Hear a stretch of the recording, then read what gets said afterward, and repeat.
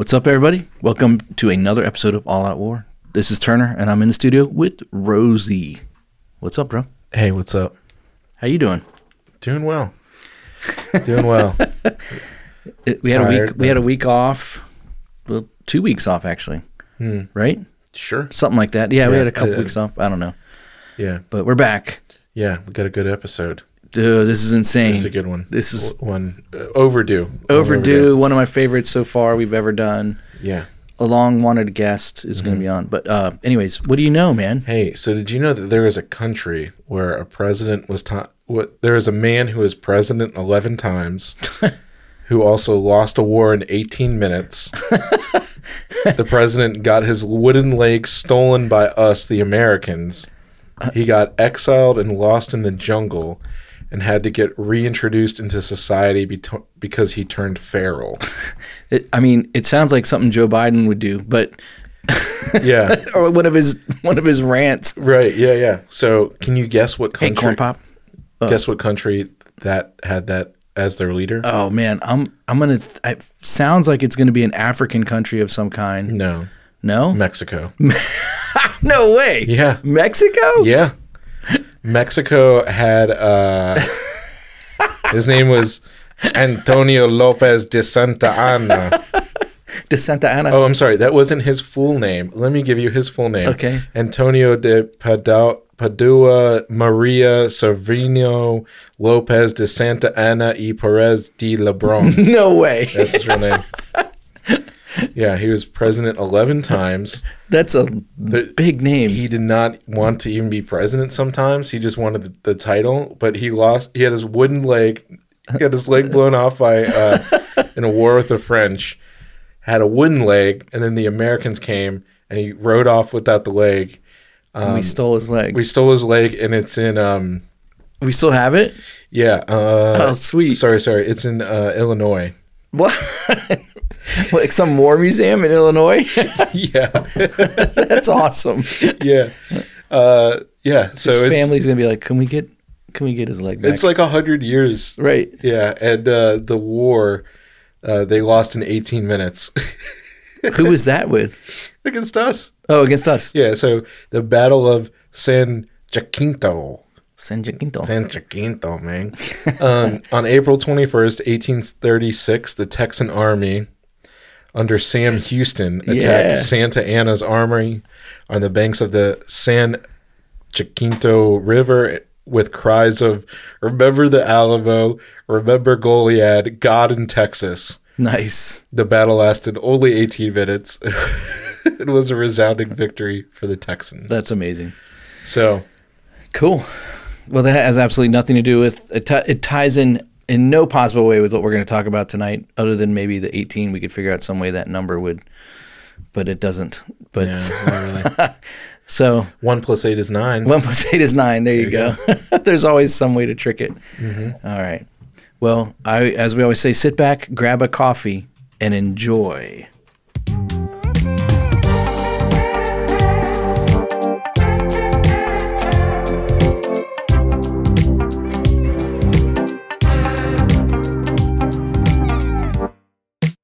You're listening to the All Out War podcast.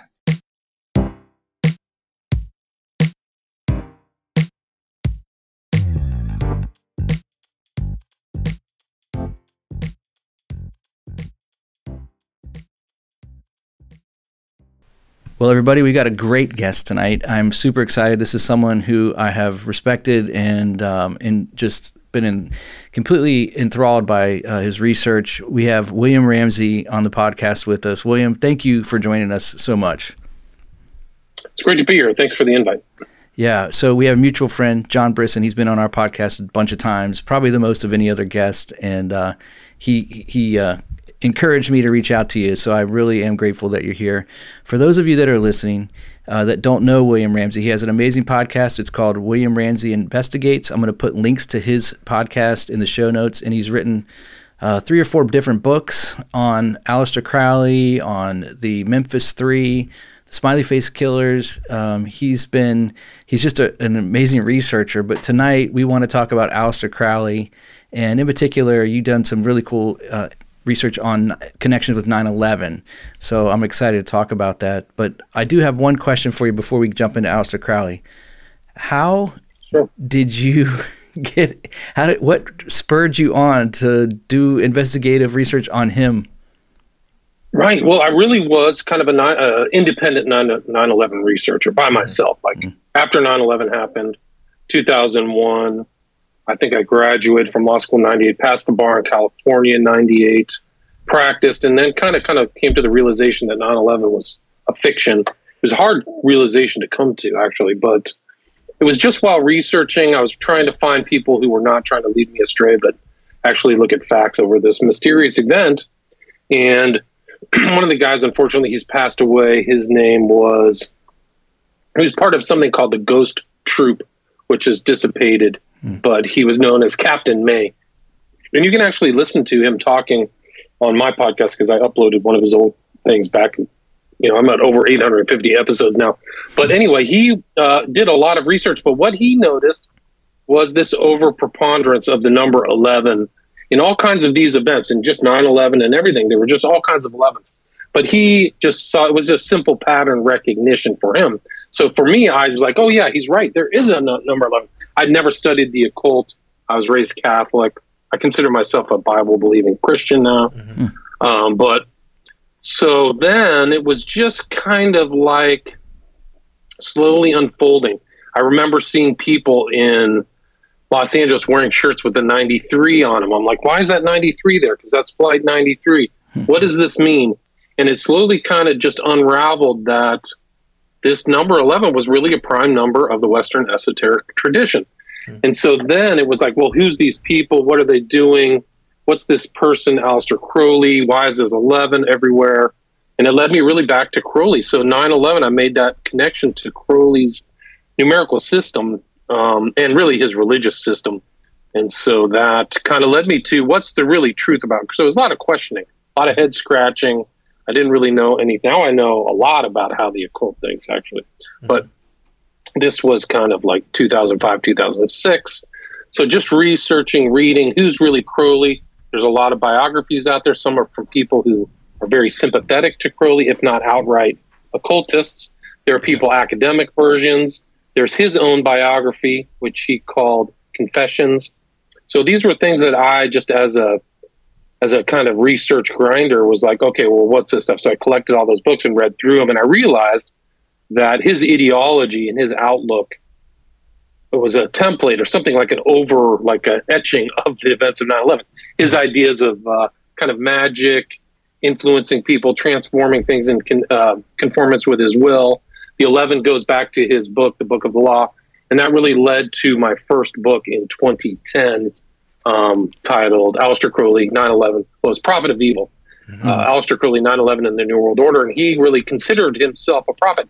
And in a very superficial way, I had remembered people saying, oh, Crowley is a dilettante, Crowley is a dabbler. But my reading of Crowley from when he got out of Cambridge was he was a very serious intellectual and a scholar of the occult. He spent all his time. He was very wealthy. So it really led me back to try to go back to the core documents of Aleister Crowley. And that's really kind of what I did. I kind of figured who really knew Crowley too, not just me kind of looking back. I mean, Crowley lived from 1875 to 1947.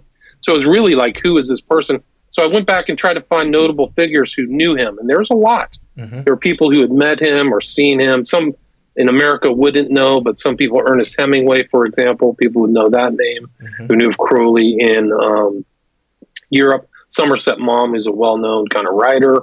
People would know his name. So who really was Crowley? What did people think about him? And I found other names of people who knew him. People wouldn't really know their names. Clifford Bax and Lance Steve King. Some people might know him if you're in the UK. So anyway, that was kind of what I did. And I just showed that Crowley wasn't just an occultist, but he had political ideas. He really wanted to create, and this is actually a common theme within the occult, is to actually create kind of a magical world. Not just having a magical worldview, but changing the culture to this kind of a magic or occult kind of practices. So they have, like I would say, Christians have the Great Commission. or the desire to transform people's lives through Christ. Well, I'd say the occultists have something very similar, where they are going out to find followers, to find people who are interested, to train people in the occult. And really, Crowley really at core really was a Satanist. I mean, I think that he was a much more cultured Satanist, but so I think that's really kind of where my interest in Crowley started. It actually came out of 9/11, believe it or not. And that's awesome intro. There's a ton there. So let's talk about a little bit about how it goes from Aleister Crowley, like historically, to 9/11, because, you know, as you said, he was born in the 1800s. Go ahead, Rosie. Oh yeah, I was going to say could you give a little bit into who Crowley was before you start connecting it? I was going to say before 9/11 here's this guy that, like you said, is connected with so many people that are the movers and shakers of not just, I mean, Ernest Hemingway, one of the most famous authors of all time. Yeah. And then, you know, political people, just kind of, he was just I don't know why the term mover and shakers are still stuck in my head, but he wasn't just some like, I don't want to say he wasn't just a nut job, because he was, but that he was really influencing, and his ideas, you know, he was in the milieu of people that, you know, mattered more or less, right? So no, it's a good point. So he knew other writers, H.L. Mencken, people might know that name. He was actually really a elitist aristocrat. So he was a single only child, born in 1875, died in 1947, 72. He was an only child, educated in what we would call in the States private schools, Cambridge, very well educated, left without obtaining a degree, thought he was above it. And then really his three interests were occultism, poetry, and mountain climbing. So he was internationally world traveled. He's kind of an interesting character because he's never really in one place. Like a lot of people, you can see where their home is and they live in one place. Crowley kind of traveled a lot. He went to Switzerland for mountaineering hikes. He went all the way to India, so he would travel, you know, right at the apex of the English Empire. So he was really had a benefit of this being as an aristocrat at the apex of really one of the biggest empires of all time, which, you know, they say that famously the sun never set on the English Empire. Yeah. So he would go to India and he learned all this stuff there, yoga, things really kind of before kind of the New Age movement of the 60s or stuff. So he would integrate yogic ideas, Hindu ideas, things from Chinese occultism. So he was always kind of practicing that stuff. But really it's a very classist, aristocratic sensibility. So he really only mixed with other people he felt were in his class, like well-known actresses, actors, writers, politicians, a lot of famous people that he associated with in his life, right? You know, he was I would call him a literateur, somebody who could write poetry and prose. His poetry never really gelled with the kind of poetry community, but he also wrote for like things that you might even know today, which is like Vanity Fair. Right. But yeah, so he was a true elitist, and he believed in that the best political system was a feudal system. So you see when you read, like, I think if you read Prophet of Evil, you'll see overlaps of what's happening today. This kind of neo-feudalism, the 15-minute cities, you'll own nothing and be happy. It's basically just what a serf was, right? A serf was just you know, they're really trying to create a neo-serfdom, these elitists. And a lot of them are sympathetic to Crowley. And that's kind of the mystery of Crowley, is that he called himself a priest to the princes. So he was not trying to convert the rank and file. He was trying to find the he wrote in this is in Prophet of Evil. He was trying to find the diamonds and polish them. So I think that those ideas really permeated. And my follow-up book to this, I kind of got sidetracked with the West Memphis 3 murders, but my follow-up book to Prophet of Evil was published. Prophet of Evil now is on its 3rd edition. So it's been 12 years and I've updated it many times. But the real thing is the Children of the Beast. Crowley dies in 47, but a lot of people he influenced are very influential. Leary, Hubbard, Parsons, who you mentioned in the pre-show, so many bands, Led Zeppelin, connections to the Rolling Stones, so many artists as well, that it's pretty surprising. And so his ideas, and that was really his goal. Like he called it the birth of the child. He was trying to create this age of Horus, just like I said. So he had kind of weird terminology that doesn't come out of kind of the Christian worldview, but he really was trying to kind of almost go back to almost like an Egyptian household gods kind of man as God, and you have your household gods as opposed to the kind of biblical Old Testament God of Abraham, Isaac and Jacob, that kind of thing. What was his source of wealth? How did he become so wealthy to travel in those circles? That's a good question. So he was born into the Crowley family. They were a beer brewing family, but they also made money selling sandwiches and food items in pubs all around England. So they just accrued money. His dad was very fastidious and a hard worker. He died when he was 12. His father died. But his father was also a pamphleteer. But it seems like something happened to Crowley, like he was in the care of his mother, who he thought was kind of a shrill, shrew or something like that, and his uncle. And that's kind of where his rebellion kind of started, was after his father died, who he says he really admired. But so that money really propelled him as an only child. He had a sister who died, I think, in childbirth or very young. But that went on. And when his mother died, I think it was in the early 20th century, he was an heir to like a 20 million pound or 20 million American dollars fortune, like an extraordinary amount of money that he literally frittered away. But by the time he was in his 50s or 60s, he had spent it all just carelessly. He had a very casual view of money, and always had very high tastes. He kind of expected the highest taste. So he stayed at the nicest hotels. He traveled in the nicest groups. He spent on the finest wines and food and things like that. But he blew it away, and he kind of like regretted it later. He just always expected a check to come. So he was kind of like a spoiled rich kid, I think. And a lot of his attitudes are kind of like consistent with what we would call kind of a spoiled, privileged rich kid in a lot of ways. He never worked a day in his life. He never worked an honest job in his life. I mean, imagine that for 72 years.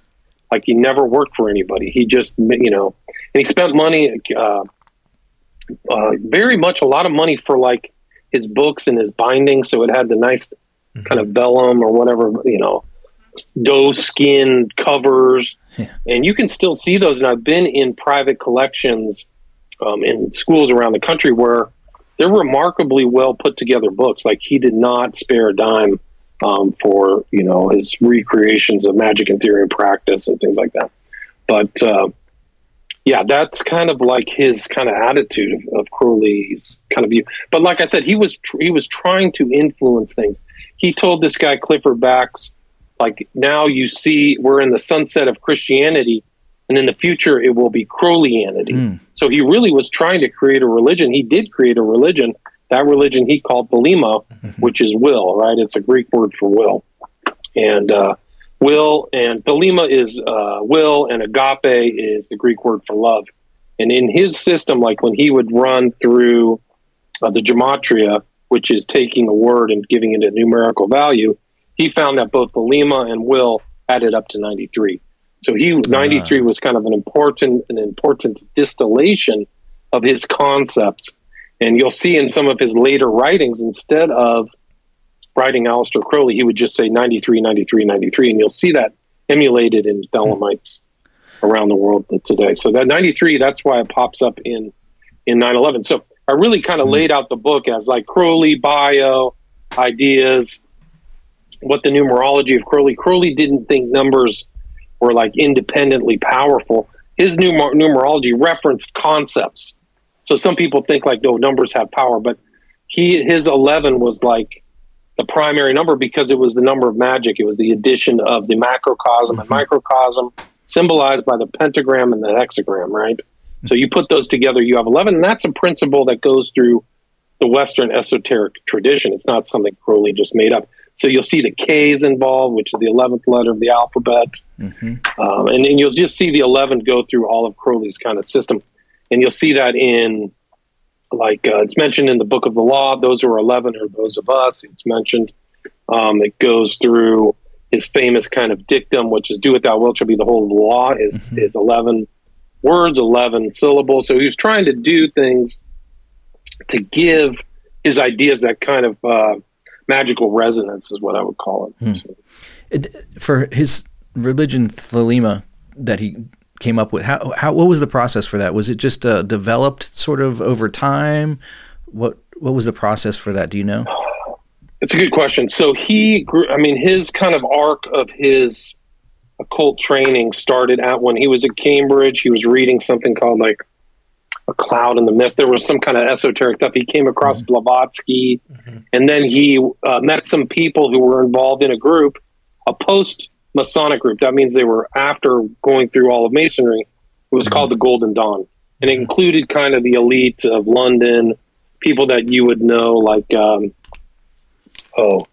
the guy who wrote Butler Yeats, was E.A. Yeats or whatever. Anyway, he got through that. So he trained in all of their secret doctrines. He made an oath of silence. He would never reveal them. So he went through that. Then he eventually got kicked out. The Golden Dawn kind of fell apart. Then he published some of the rituals against, and then he had a lawsuit. So there's a very easily referenced lawsuit that he had with a guy who was really kind of his mentor. His name was MacGregor Mathers. And you can see that Crowley kind of lifted a lot of Mathers' ideas. Mathers had this penchant for wearing very florid attire with, like, leopard skins and staves and staves. So Crowley, that was kind of his progression, was through the Golden Dawn. Then he had this Abramelin the Mage ritual that he did up in Boleskine, up on literally on the Loch Ness kind of monster lake. So then he progressed and started his own group, the AA. Then he had this kind of the most important thing that he said happened in his life, which is the receipt of the Book of the Law in Cairo, Egypt in 1904. It happened over 3 days. And the Book of the Law became the central element of his religion of Thelema. He said that a being called Aiwass stood over his shoulder for an hour a day over 3 days and dictated to him this kind of mysterious book. And you can see his writing. I included it in my book, and you can see it in my documentary on Prophet of Evil. So he wrote about that, and then that became kind of a central thing, is this receipt of his ideas, and the ideas kind of permeate his religion of Thelema. He then became involved in this group called the OTO, the Ordo Templi Orientis, which was a German group. And he eventually became its head in 1925 and integrated into the OTO a lot of his ideas. But his Thelema, he organized everything on kind of numerology. He had tons of rituals. He had all kinds of coded language, sexual language. And he had this what he called the discovery that was consistent with or concurrent with the OTO, which was adding drugs and sexual behavior into these rituals. And so that was kind of like, so that's what being known as sex magic. And then that was it. So then it just went on. And so then he became the outer head of the OTO until his death, I think in 47. Never really gave up the reins. So it's always amazing to me when you see the rise of these cults, how something gave them the information. Like you talked about how this Aiwass stood over his shoulder for 3 days and dictated to him this writing. And I think about, Joseph Smith with Mormonism, and even Muhammad with Islam, when he received from, an angel, supposedly Gabriel. But the whole idea of this Thelema, and it's also amazing to me too. You mentioned Blavatsky had influenced him. It's always the same people, right? Yeah. And John Dee. John Dee. So he was, so he would do Dee's rituals. There's actually recordings of Aleister Crowley conducting these Aethers, Aethyrs, these Aether kind of rituals these calls that John Dee and Kelly did. So actually, it's interesting you mentioned Joseph Smith. Crowley admired Smith from afar, and I think he did because he recognized him as a fellow traveler. And they did the same rituals. So John Dee found Kelly, right? So Kelly, they would do this ritual where, and you can look this up. This is all verifiable. Kelly would look into a hat and look and talk, and then, Kelly would write it down, but Dee would look into the hat and talk. And then Crowley does the same thing with a guy by the name of Victor Newberg, using Dee's tablets and stuff like that in the desert of Algeria, the same technique. And then Joseph Smith does the same technique. This is actually part of the Mormon religion. Yeah. This is actually what they talk about. And you can see Joseph Smith's shoe stone in a museum in Utah. Right. Like, he shows this black glass stone. So Joseph Smith is literally looking down, and his guy Sidney Rigdon is writing things down, just like Crowley, Newberg, and Dee and Kelly. The same thing. And there's actually an interesting thing that even Mormons should kind of scratch their head, is that Joseph Smith's receipt of the Book of Law isn't consistent, because he says he translated from these golden plates, but also conducted this ritual. So what is it? Like, maybe I have to go back through and look at that again, but the Book of the Law is a received book. I mean, the Book of Mormon is a received book, and there's a lot more received books than you would think. Yeah. A lot of these guys are receiving things from beings and entities and stuff. It sounds like he wanted to be John Dee, but to a different group of people rather than just Queen, the Queen or whatever. Yeah, I think that it's part of the magic, the esoteric tradition. Like, I know people who are magicians today who go back and look at Dee's stuff. And Dee's writings were pretty voluminous. He was definitely a genius in thinking on different levels, and people played. I mean, this is Elizabethan England. People have made some pretty vast views of Dee's ideas, like as a cartographer and stuff like that. So very interesting, but definitely talking to entities very much like somebody would be a paranormal person today, like Dee and Kelly. And they ended up it gets pretty dark, but and Crowley too was definitely he was definitely coveting communication from other beings. Whether it's Iwas, he had different workings, he had different beings. One he called the magician or the wizard, and then there were just other contacts and spiritual events. So he was looking for spiritual events, but from a occult perspective, for sure. Did Aleister Crowley have any connections with Nazi Germany or any of the workings of going on it? Because the occult practices within Hitler's the SS, all of that was. It sounds eerily familiar. Did he have connections there at all? Well, I actually wrote a book. I wrote in part of my book. It's Aleister Crowley and Adolf Hitler. I can't remember the actual title of that section, but they had a very similar outlook. And Crowley, after the war, kind of infamously and very darkly said, "Before Hitler was, I am."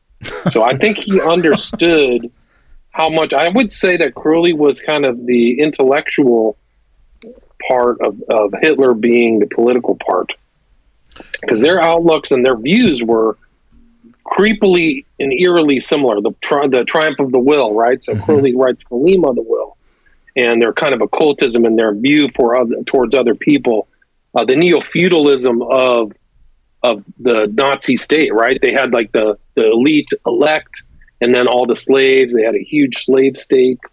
People, slave labor. If they didn't kill them off, they enslaved them. Super dark.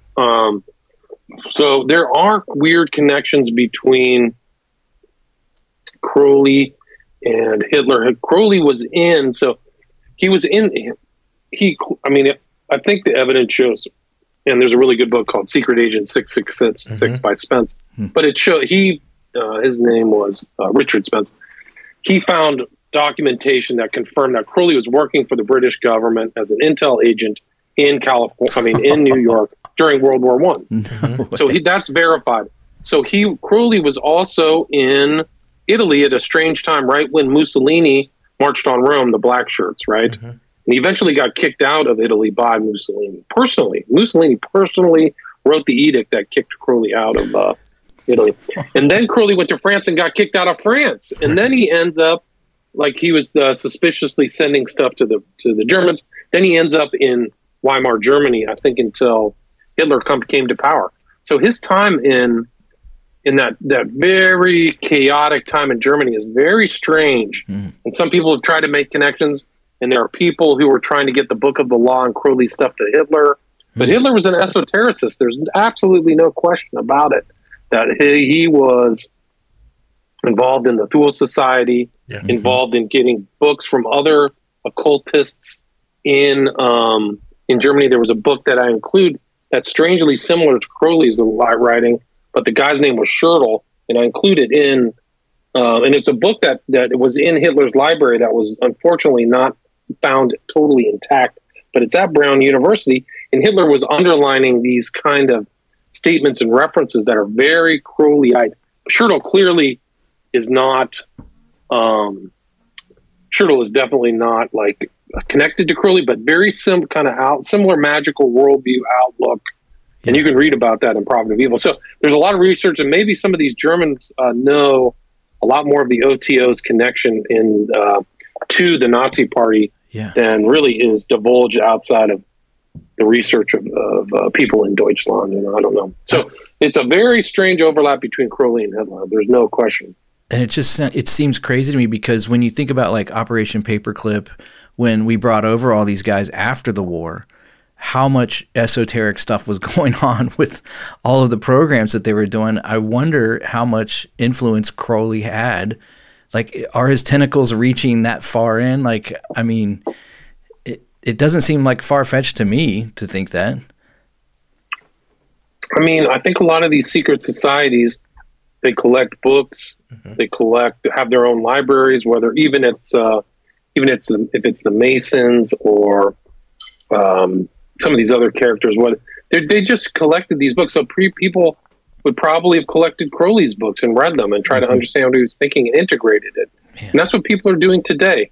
They're still using kind of Crowley as a springboard for their own research. But almost all modern occultists up to the present go through a Crowley period, whether they disregard him, whether they admire him, whether they view him as a prophet. I mean, there's always something that somebody know of Crowley and his work if you're kind of in the occult. For sure. So, and you had mentioned that he had great influence on, like the Rolling Stones, and I remember the Beatles had a nod to him. He was on the cover of Sgt. Pepper. Yeah. So we see him kind of being carried through, heading towards 9/11. I got one more question. Yeah. Sorry, before you get into it was right. So how because he's connected with Timothy Leary, correct? And kind Crowley? Yes.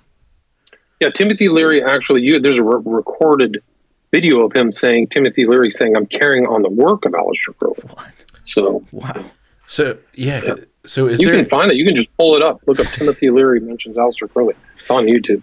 Well, we might have to pull that in. But so it's actually very strange because I mentioned Crowley in Algeria with Newberg. Leary, once he got sprung out of jail, went to Algeria or Tunisia, and then traveled to the same kind of desert oasis that Crowley was in. It was called Bou Sada. And then he said, "My life and Crowley's are intertwined. The synchronicities are amazing." I don't remember exactly what it said, but it's in Children of the Beast. But he actually had Crowley's I Ching sticks. So he carried around Crowley's implements, so he knew all that. He would Leary would be involved in the tarot. So Leary was really a New Ager. And it's interesting, too, because Leary knew Aldous Huxley, right, who knew Crowley. So there's weird connections there. Like Huxley actually wrote a book called Do What You Will, which is incredible. Like it's a complete ripoff. Right. And there isn't a private collection somewhere, or if it's lost, I don't know, but there was a record of Crowley showing his artwork in Berlin, and one of the art pieces was a portrait of Aldous Huxley. So I think it was lost, and Crowley was rumored to be the person who gave Huxley magic mushrooms. So that's that. Right. So I just wanted to pick up on that point because you would. What's very interesting, and maybe you do have an answer for this, or if you don't, that's all right. But he was instrumental in kind of, you had said, bringing in the sex and the drugs into these magical rituals. So that's so fascinating that about Timothy Leary, because if anyone's not familiar with him, he's I can't think of even Albert Hoffman wasn't as big of a proponent than Timothy Leary was of LSD and the psychedelic experience and hippie culture and all of that stuff. And that ties in with like the music that Aleister Crowley, the Beatles, when they're that's when they got weird, man. That's when they got weird. Yeah. That album. And the same thing with Led Zeppelin. You correct me if I'm wrong with this. Is that was it Robert Plant bought the house on the Loch Ness Lake where Aleister Crowley did those rituals? That's correct. Yeah, right? It was Jimmy Page. Jimmy Page. Bought it. Okay. He actually was a collector of Aleister Crowley's artifacts. So he would go to like art collections and buy up his books and his magic stuff and all those things. But Boleskine was one of the things that he purchased. So he had it and it burned down like 2 or 3 years ago. They're trying to rebuild it. But it's right there overlooking Loch Ness. So, pretty interesting stuff. Yeah. So they call a lot more. Crowley is probably considered one of the top 100 most important people in Britain. So most people kind of go through a Crowley phase. Right. They've read his stuff. They're aware of what he does. And it's much more like there's pictures of Sting with Crowley books. And a lot of these guys know, these musicians kind of know. And it still goes on today. I mean, there's all kinds of, there's Jay-Z with the Do What Thou Wilt, making magical signs that Crowley would make. So these guys are all, they're much more. There's actually some other guy who's like a flat out Crowley. He's actually African-American, but he has Do What Thou Wilt over his back. Like he's a total believer. Crowley was really racist too. Like a lot of these people might not know how much of, how nasty Crowley was, but I'm sorry. Keep going where you're going to go. Oh, yeah. So I guess what I was saying is like we see his influence weaving through. So makes it through the drug culture, the 60s. He's long dead now. But I'm still like, when you started, it was great because you were talking about the influence of the numbers. We had Flight 93 on 9/11, 9/11, 11. It was on September 11th. The buildings look like 11. They're 110 stories long. They're a giant 11. 11 is a ideogram too, so it's a symbolizing of opposites. So there's all kinds of weird things, like just how important 11 was, and who built that? It's David and Nelson Rockefeller. So what's their connection to all this? There's actually an infamous picture of David Rockefeller on the cover of Newsweek or Time. And he's sitting there smiling at the picture, and his watch is at 9/11. And in the background, the Twin Towers are going up. And who's in the shadow of the Twin Towers writing 2001: A Space Odyssey? Kubrick and Clark. And what's Clark know? Total Mason. Clark is a full Mason, stone cold Mason of the highest order. Yeah, knows all the occult stuff. They're both probably very involved in faking the moon landing. And how tall is the monolith in the 2001 Space Odyssey that you watch on the moon? 11 feet. 11 feet tall, right? Yeah, exactly. yeah. So these guys have integrated all these concepts into, quote, fiction, unquote. And very cleverly. And then you can go look up the Millennium Hilton in front of the downed Twin Towers, and it's just a huge monolith. It's incredible. It's absolutely incredible, overseeing this huge sacrifice. Yeah. So these elites have a whole different religion. They are not Christian. I would say a lot of them at the top. The $1 million question, William, is: so you believe 9/11 was a ritual? I think so. It was ritualized. I think it was just somebody thought about it for decades or years. I think they had something planned for that event. I don't know what they were going to do, but the 2001, the new millennium, was a big event for occultists because the changing of the 1,000 years. So they're thinking on these long terms, just like Hitler, really. I'm going to have 1,000-year Reich. So they're thinking on these aeonic ideas, aeonic change, just like Crowley. He talked about the new aeon, not the new age, but they wanted aeonic change. So I think that they just came up with something on 9/11 that was it. The numbers were right. The timing was right. And look at the famous George Bush New World Order Yeah. 2000, what was it, 1990, 9/11 speech. I mean, it's literally 11 years to the day of the events of 9/11. That should tell you everything. Tells you everything about George Bush Sr. But speaking of, I mean, it's really powerful, and it indicates just total control of the system, complete control of the system. Complete control. You're right. Speaking of the Bush family, isn't there some kind of weird connection with Aleister Crowley and right? Well, Barbara looks like Crowley. She has a big head. You can put them side to side. It's not like they're two different looking people. She acts like Crowley. She's clearly not a Christian. She says all kinds of weird things. You know, when there was the whole Katrina thing, she's like, "Oh, these poor people. This is good for them to be in the, stadium, having, with no running water or whatever." So the story goes is Crowley gets kicked out of Italy in 1923. The Abbey of Thelema falls apart. He goes back to Paris. Paris seems to be a waypoint for him. He's in Paris. He's with his friend Harris, and his girlfriend was kind of O'Hara, I think his name. And Harris was kind of like an edgy, kind of sexually charged writer at the time, which was very scandalous. But Crowley is doing these rituals, and apparently O'Hara knew Pauline Pierce, right? Because Barbara is a Pierce. So it's known that Pauline Pierce went, like, that was kind of the big thing for the elites in America, was to go to the City of Lights in the 20s, right? That was kind of like when Paris was at its heyday. Now it's a huge dump overrun with migrants, much like London is a total dump now, apparently. Yeah. So these great cities have been migrants. That's a whole different story, but migration is actually a form of warfare. It's just a different type of warfare. Amen. But anyway, it's a full war. I mean, our own government's at war against us right now. Anyway, so unbridled immigration. I mean, migrants is the stupidest thing on earth. So anyway, they were at this City of Lights, and the rumor is that Pauline Pierce is involved in sex magical rituals with Crowley and Harris, and she becomes a servitor. And the timing kind of fits. It fits right. She comes back from Europe pregnant and gives birth to Barbara. And then I think that she met George W. Bush when she was 14 or 15, and he was 17, very young. I think even before he went to World War II. So all the timing kind of fits.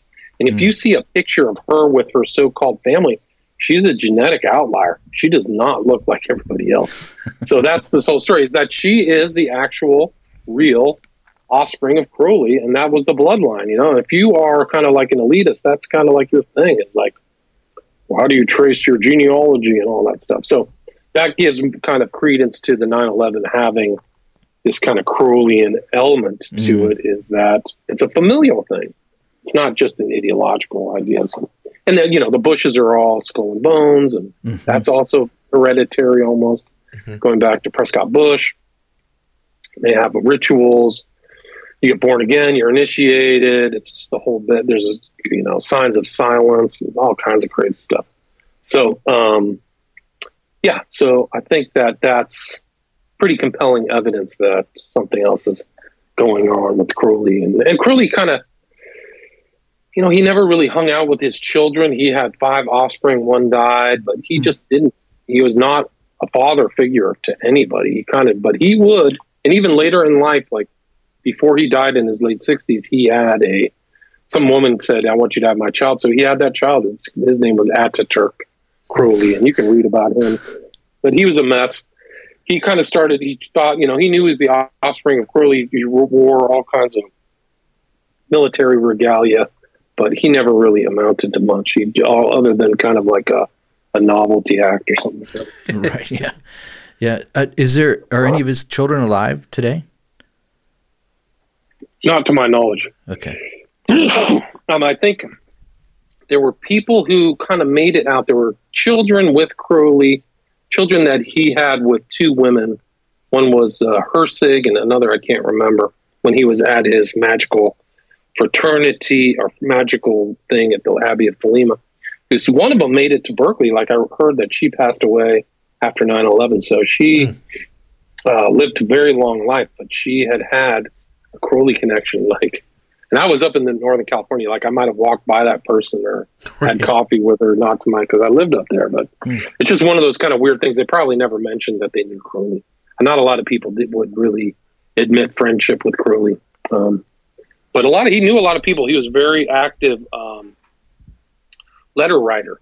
So a lot of you can go through some of his collections and you can just see him writing postcards and letters. And even when he was late in life, there was a compilation of his letters about magic to people that he would write, and it got compiled into a book called Magic Without Tears, Magic with a K, Without Tears. So he was faithful to his outlook, although at the end of his life he said, I might have been insane, I regret what I did, there seemed to be some self-loathing there.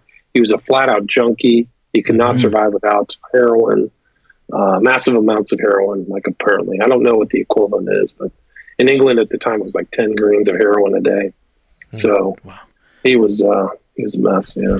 I'm surprised he didn't die of some kind of sexually transmitted disease or something, There were rumors he had syphilis. He had asthma his whole life. So he had operations to help him to self-breathe better.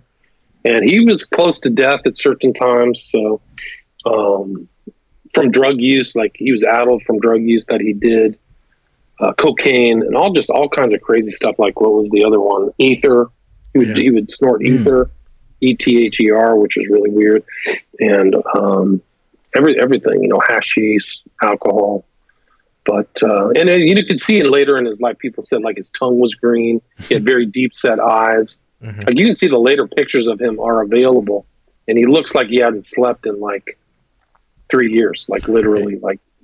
Like he did not get into deep sleep or something. So, he was, but he, all his personal relationships ended in disaster. His kids were kind of a disaster. His kids were a disaster. His children didn't talk to him. Some of the women, he told one, she'll make a good whore. Like that's what he said about his own daughter. Wow. One who died. Yeah, he's a monster. And the women just were wrecks. Like they either got abandoned to prostitution or ended up in a mental institution. He branded all of his Scarlet Women with the mark of the beast, like a cow. So they had brands on their chest, and you can see the before and after Crowley pictures. They look haggard and unhappy and just haunted, really haunted.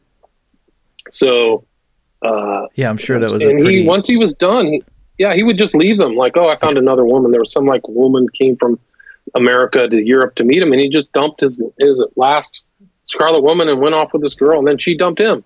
So it he was. But the thing is that you were supposed to be true to your own will, which I think is a very selfish, self-centered worldview. So you just kind of like don't have any fealty to anybody else. You're your own god or whatever.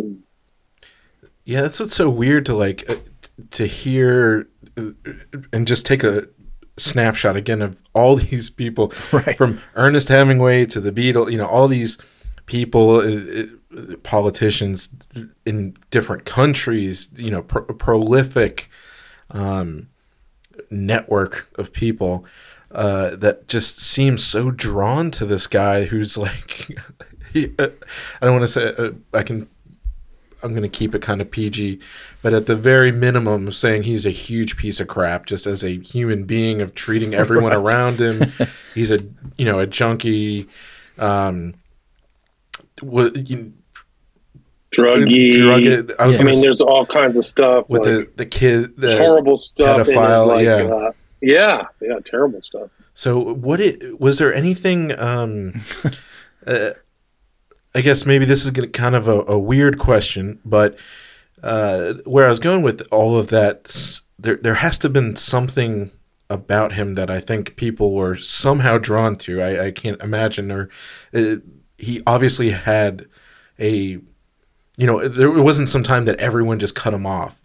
And so if he was able to somehow keep this network going, do you think that there is any of these, workings, these rituals that he was doing for, some of them take a couple of years, if I'm not mistaken, of doing all these ritualistic things? Do you think that there was like these people around him actually getting any benefit from it? Do you think that they were engaging in these rituals with him? Was there, this is kind of, totally out of left field, were they directly gaining power? Do you think that they were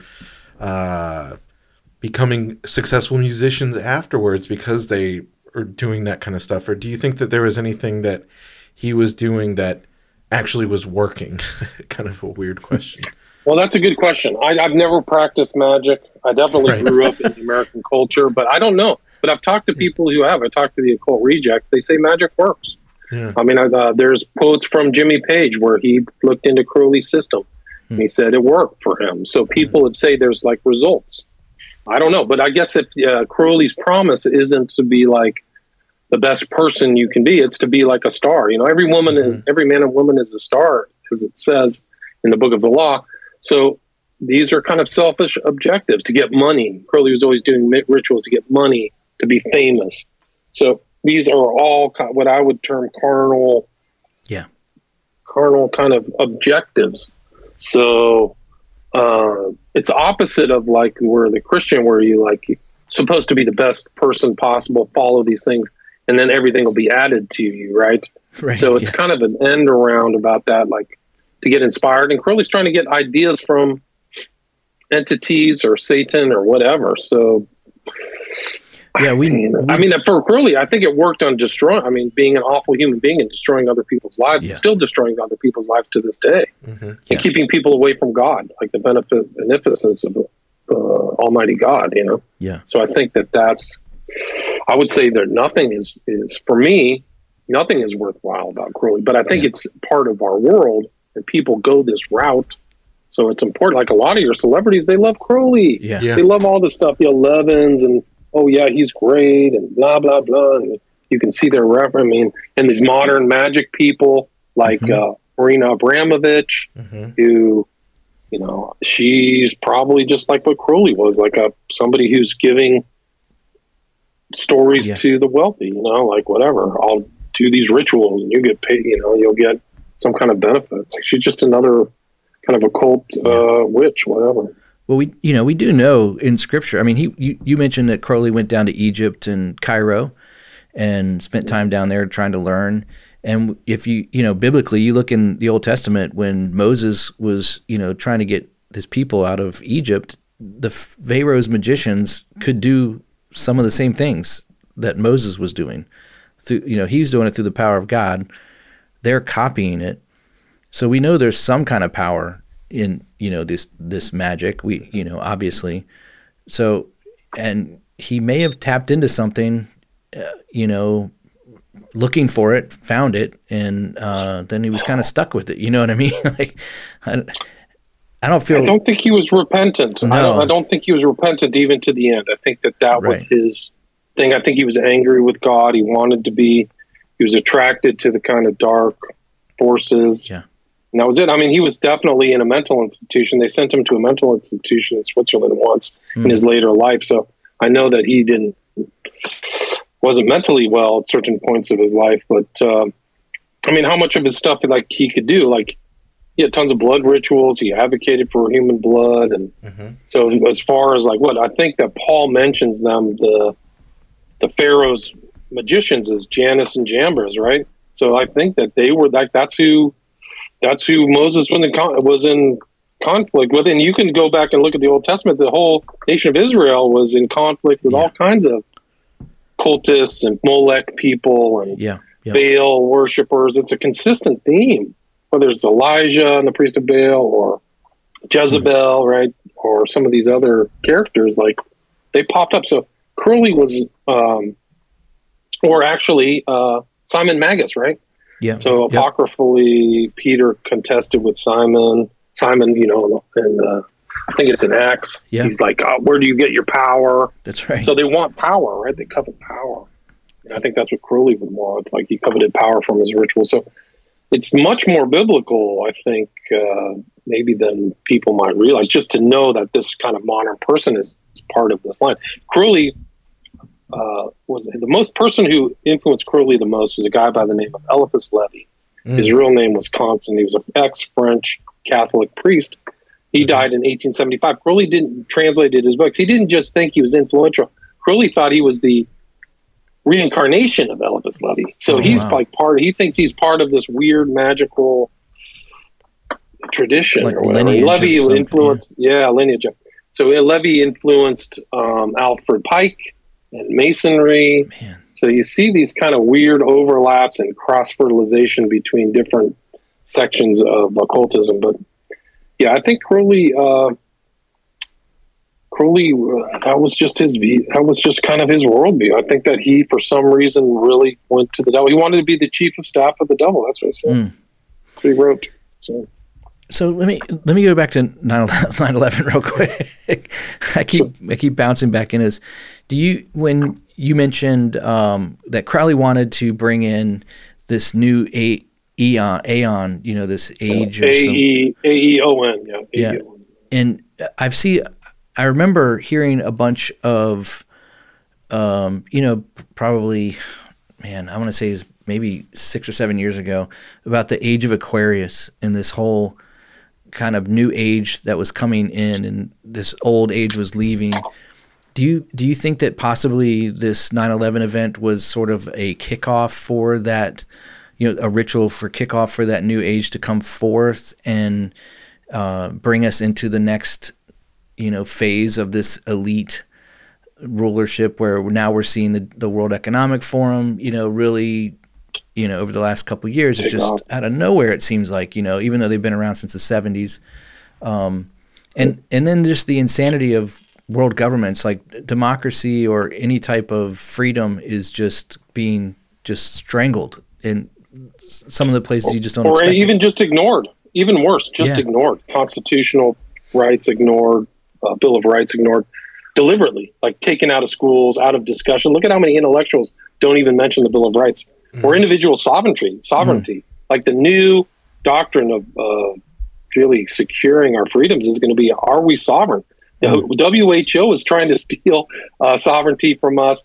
I mean, some of these people are literal Judases of the American system are at the WEF. You can go watch John Kerry and Al Gore talking about all this nonsense about global warming, which is another huge psych war baloney, and Kerry's asking for money. So I do think that 9/11 was partial. It was an elite act, and I think it was, what's his name? There's an author who writes about the Bilderberg, and he said kind of a good quote, which is, the New World Order is really just the old world order, right? So it's just all of these elites like Crowley whose sensibility never worked.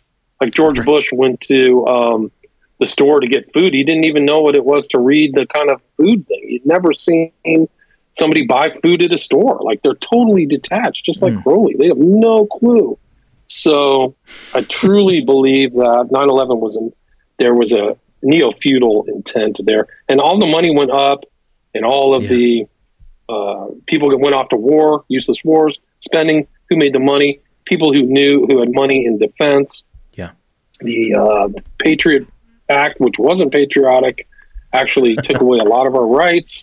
So you can just go down the list. I list them in my book. I mean, I think it's pretty apparent that it was a huge social, political change event that benefited a very small amount of people. And, you can just go look at like BlackRock and all these other companies that just own huge slugs of the corporate system. I mean, it should terrify every American that these corporations are run by this secretive, huge financial entity that with no oversight, nobody knows their name. Nobody knows what it is, but there's the people feeding you information, feeding you your crappy food, taking away your ability to own your own house, leaving you in debt peonage. I mean, it's gone, baby. It's too late. You're fighting your way back. Like people who say, hey man, it's going to happen you must be blind. You must have like cattle, like a horse blinders on your eyes, because it's already happened. So, I mean, you could go back and look at my parents growing up. They could buy a house for $50,000. My dad made $5,000 a year, pay off the mortgage, have a house, have a family, pay for college very easily. That my generation's gone, baby. It's gone. And most people have been just mind raped by evil propaganda, by Luciferians, by drugs, porn. Yeah, it's people have already been plowed. They've already had their knives dulled. So Yeah. It's really the war's already been lost. It's really what's going to happen now from here. It's sad. It's really the truth. A lot of these Christian leaders kind of sad too.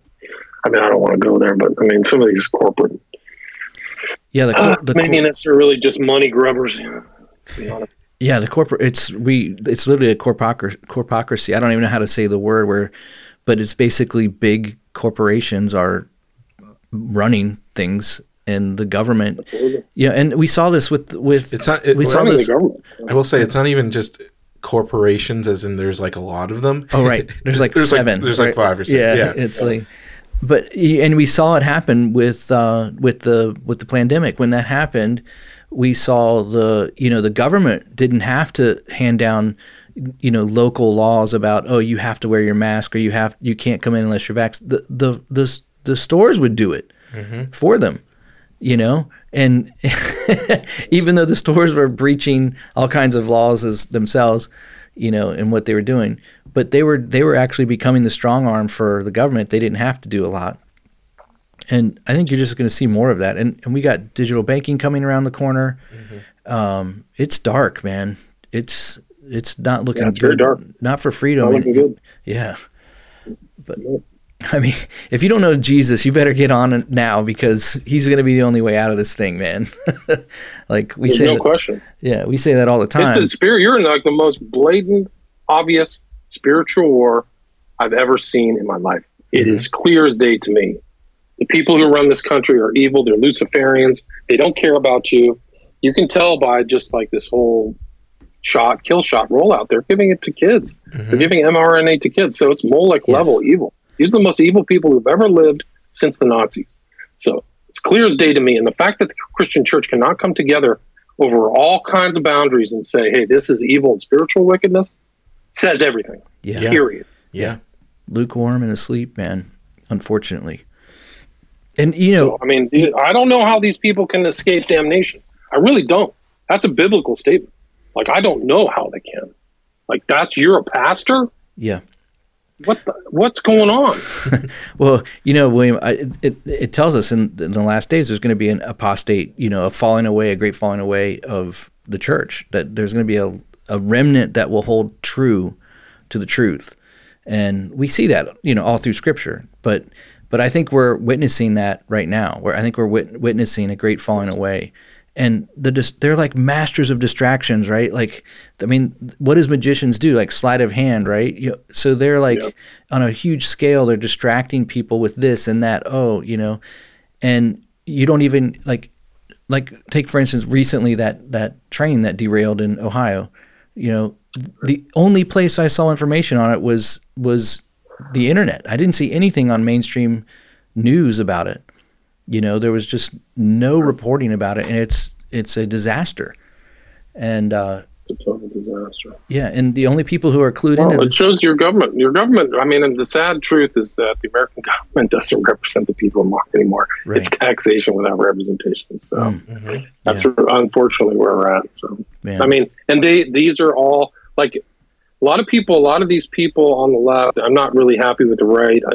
But they won't say that it's the Biden administration taking away your constitutional rights by censoring. It comes from the government, from the White House, through these tech companies to censor people. I've been censored like 4 or 5 times. I keep getting kicked off of YouTube, Facebook.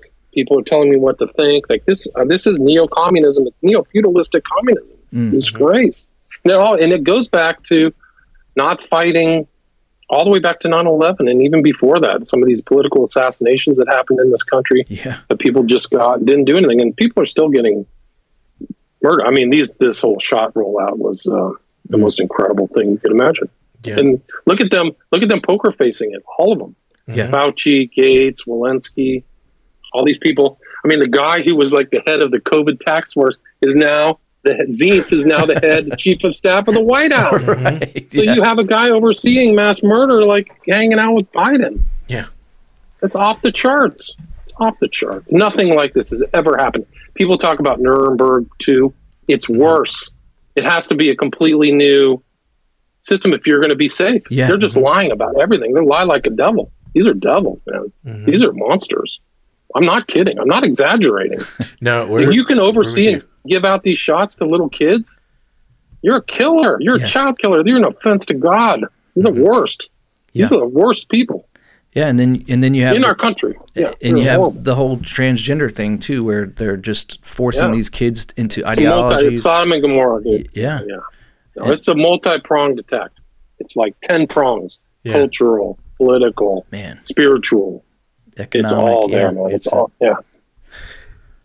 epic times we're living in. I was going to say it's worse than you think, worse than everybody thinks. It's straight up like Crowleyan is like, his whole thing, and we didn't touch it for a good reason, but like we mentioned, sexual abuse of kids is like that's what you look at the transgender stuff. I mean, this is kind of crude, but like when I think of like the rulers, the powers that be, is like they want to kill or rape our kids or do both at the same time, like one or the other, and it's like that's exactly the same thing that like Crowley was doing. Weird. Look at how many people. Yeah, absolutely. Crowley was doing it too. Yeah, it's part of it. It's part of the thing. Crowley believed in the positive androgyne. He believed in the androgyne that he was, and he was androgynous. Really, he was bisexual. So all these people find probably a hero in Crowley. Somebody who changes things. Supposedly filed down his teeth into like lizard teeth, like sharp, pointy teeth. That's why there's never a picture of him smiling. Huh. Yeah. Never a picture of him smiling. So this is like, part of that whole crime. That's bad. It's the Baphomet. It's weird too, because I'm so old. I'm 54. And when I was growing up, like there was like bad things on TV and people were like, if you don't stop this now, it's only going to get worse. And everybody said, oh, come on, a little bit of a gay character. This is not a big deal. And then here we are, 2023, and there's like literal male transvestites dancing in front of 6-year-olds kids singing WAP. Yeah. Like they were right. They were absolutely right. Exactly. They're absolutely right. So how do we get it back? I mean, the Amish are right on everything. Simple life, less technology, grow your own food. Ignore, don't assimilate to the common culture. Praise God. Help each other out. Build your own houses. Pay no debt. Don't have anything with the bank. Be happy with God with what you got. Be family, loved ones, kids. It's really, they were right, man. Amen. Amish were right. If it has home in the front of it, that's what you want to stick with. Homeschool, homestead, right? They got it. Now we got fake food. You got poison in your food. You got poison. I mean, look at the people today. They're being poisoned by seed oils and all this stuff. The crappy pharmacia. There's nothing good comes from big pharma. That's just a standard rule. They don't solve depression. These jobs are terrible. There's no real safety net. You got drugs everywhere. It's a disaster. The country's a disaster. I've watched it happen in my own life.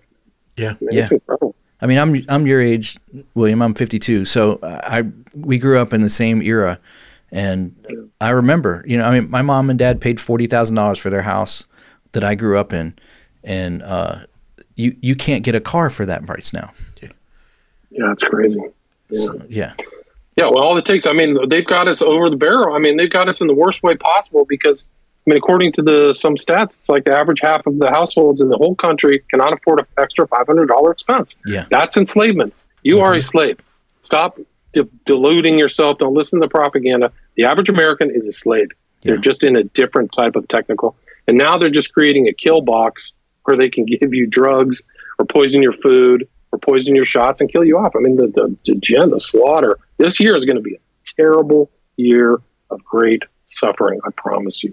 There's going to be a lot more dead people. Yeah. And I mean, I don't know. Like, I could just look to these Christian leaders. I'm terrified of them. I really feel scared. Like, what are you guys doing? Like, I'm missing certain stuff. Maybe I'm not watching the right thing, but I just see them dancing in front of a stage. And to me, the pulpit is like, I don't know, man. I don't trust you. I don't trust you anymore. There are some great churches. There are a handful of guys that I can. You're in the West Coast, right? Yeah, West Coast, California. Yeah, I mean, in Southern California, there's a lot of churches that are standing up for truth. They're teaching the Bible, and MacArthur. MacArthur's one. I think of like Jack Hibbs is another guy that is solid. He's a it's a mega church, but he's doesn't hold back at all, and he's not all about the money and all that stuff. Like a lot of these mega churches get. But it's like they get too focused on the money. Yeah. Yes. Entertainment too. It's like, and there's like the it's like the psyop of you're having these younger kids, at least online, sort of becoming more traditional, pushing away from like the atheism. I'm a millennial. I'm 33 or 33. Yeah, I forgot what year it is. And so you have like these younger people, and I was just thinking about like the pastors and stuff. All we're getting pushed now in the media is not the good pastors standing up or preaching the Bible. It's like this it's all the gay stuff. Like it's like this gay pastor is kissing his boyfriend. Yeah. It's just terrible. So they're just attacking like it's straight up with the church. Like the mainstream media is trying to make everyone I feel everybody gay and it's okay. Is there an LGBTQ version of the Bible yet? Because that's the way they seem to be preaching. I saw one. The rainbow version. I wouldn't be surprised. No doubt. I mean, it's scary. I'm terrified. Yeah, it's. Well, look, we know. So who this wins, is like Crowley. This is Crowley's dream. Yeah, we know who wins in the end. So. Yeah. People need to really take care of themselves and really prep for a lot of stuff because they aren't letting up. I think a lot of these elections are stolen over the world. Yeah. And so you see this push for world government is really an international thing, and that's the best way to do it. I mean, it's incredible to think that. I mean, they had to have conditioned a lot of the public agencies for this deal to pull it off. So they had to pervert people in the CIA, people in the FBI, people in the Defense Department to pull it off. We wouldn't revolt or wouldn't go against something as obvious as a theft as Biden supposedly getting 81 million votes. That's a total joke. So something really sinister has happened. And very strange to see, like the head of the CIA, Haspel or whatever, was at the WEF. She was at this like Event 201 stuff. You see a lot of these kind of other intellectuals over at the WEF. So they've been co-opted. And they probably aren't even co-opted. They just don't give anything about that past view of the nation state or sovereignty. Yeah. They're all on board with this new thing. And so people should be terrible. Yeah, they don't even try and hide it anymore. Yeah. I mean, I literally saw a quote from Klaus Schwab saying, we have godlike powers or something like that. It was this ridiculous quote recently. I mean, I'm not surprised. They're drunk on their own power. It's going to be a bad day. Look at the successes. They've got people out of office. Trump. Yeah. They've got installed Trudeau. This guy Lula in Brazil obviously was fraud. Yep. So many places, man. I mean, those are the ones that we know. And you saw, I don't know what's happening. You saw Lula. He's forcing the shot for people onto people for their benefits. Yeah, because I mean, when you were talking about that overall, immediately I thought of Bolsonaro. Like the people are rising up. The military is like got his back, and then all of a sudden that just ends. Just collapsed. Same thing with Trump. Yeah, Trump was up against it. They got rid of him, man. Yeah, he's done. I don't know how he thinks he's going to win this next election with all of these fake votes. I mean, it's not possible, especially with the vote machines. So. Yeah. Well, here's the other thing. The mail-in. All these things are frauds, and it's really part of the DOJ, the corruption of the DOJ for not doing anything. But I think DeSantis cleaned up a lot of the stuff in Florida for his vote. He won by a 15% margin. So that's probably the actual real margin in many of these other states. Arizona, Colorado, Pennsylvania. It's just that they've allowed this fraud to happen. So. Yeah, I don't think this is probably the first time I've ever said it on air, so I'll err on the side of caution that anyone listening to this. But maybe I'll go into it a little bit offline afterwards. But yeah, I know for a fact, like people always say I was privy. I did some work with some stuff that during the election, helping out a buddy of mine, and I think the raw numbers, like Trump won California. I tell people that, and they look at me and they're like, "There's no way that he won California." He pulled a Reagan, like the actual votes of won probably, I think he won all 50 states originally, but it's, there's no way. And it's a color revolution. They stole in the middle of the night. They did the same thing in Venezuela. They pulled the same stunt in the Ukraine. So come on, they're just relying on people being totally misinformed on the national media. Yeah. People have to just get rid of their TV. They really have to throw their TV in the garbage. It's just total garbage. Yeah. Get something else. Find some other way to watch stuff. Anyway, I got to run, guys. I got family over here. Yes. Anything you like? Yeah. Sorry, but William, thank you for taking time with us, man. We really, really appreciate it. And we're going to put links to all your books and your website. And where's the best place people can? Too. Yeah. I am on. Email is really the best way to communicate with me. So it's William Ramsey Investigates at protonmail.com. If you have any questions, you can buy my book, signed copies from William Ramsey Investigates. www.williamramseyinvestigates.com. What did I say? Proton Mail. And then I have 5 books, 5 documentaries on Vimeo, and then a lot of good Christian content on William Ramsey Investigates on iTunes if you want to check that out. Cool. Amen. Well, thank you so much again. God bless. God bless. Thanks, you. William. Thanks for having me. All right, cheers. I got to run, guys. Take care. See you, man. Bye-bye.